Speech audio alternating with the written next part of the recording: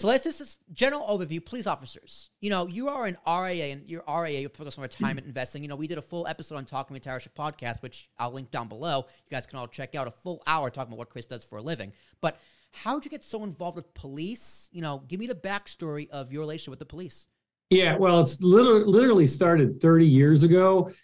We started doing police defined benefit pension plans as an investment advisor. And the more I got into it, the more I realized it was a tremendously underserved category as far as individuals go. So police officers, nowadays, most of them go to college. They then get, trained. They then become, a cop on patrol, and they're out there. Really what they don't understand is they don't understand the basics of, their defined benefit pension plan, their 457 or their drop.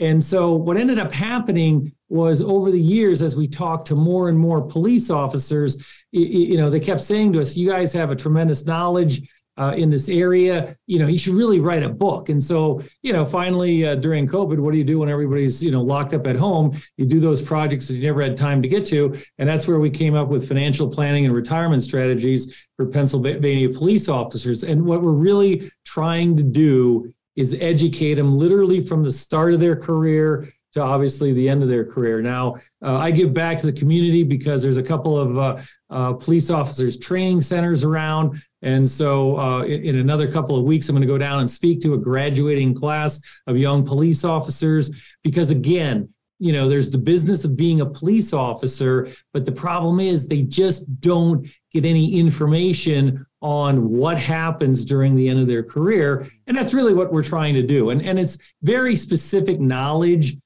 you have to have when you're talking to police officers. So, right. Well, it's very hard being a cop. Cops get a bad rap, sometimes deserved, sometimes not deserved. We're not going to touch upon social issues on the police in this podcast. That's why you're here. Sorry, not this time, maybe next time. But when it comes to police officers, you say now is one of the best times to become a police officer, which, avoiding that sticky subject, that's hard for me to believe. Is it because... Well, why? I'll let you tell me before I kind of prematurely assume why it's now a good time to be a police officer. Let me hear it, Chris. Well, it's a tremendous time because literally only 10 short years ago, you would have municipalities post police officers' jobs, and they would get 50, 75, 100 people saying, hey, I want to become a police officer because the pay is good, the benefits are great. And oh, by the way, I get something called a defined benefit pension plan when I go to retire. But obviously over the last 6-7 years, the media, the stigma has really caused a lot of young people not to consider policing as a career. And they're making a huge mistake. The number one reason why is the starting pay is the highest that I've ever seen it.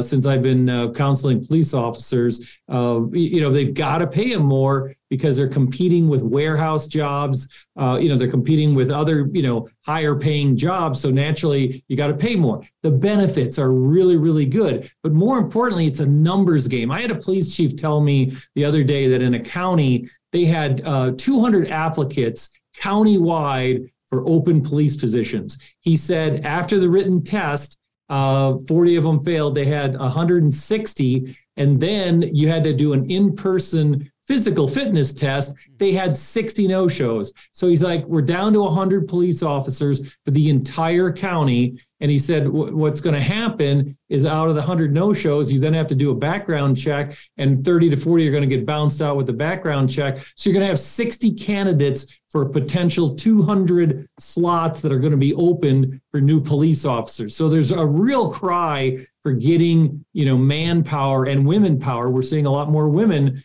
becoming police officers now than we've ever seen before. But the other thing that's happening is that it used to be that, policing was kind of, you'd work 10 or 15 years as a police officer, maybe make sergeant, corporal, lieutenant. But the real gig to get is obviously to become a police chief. And the problem was there was always very highly qualified police officers, but they could never become a police chief. Now, in our area in Southeast Pennsylvania, literally 50% of all the police chiefs are going to be retiring in the next 5 years. So that means there's a tremendous room for advancement out there. So if you become a police officer and you do a good job, you're going to get paid well. In fact, I have young police officers, literally 25, 26, 27 years old, working overtime, making $100,000 a year. And now there's room for advancement, which there never was really before up until the last couple of years. So I can't ever describe. I mean, I know,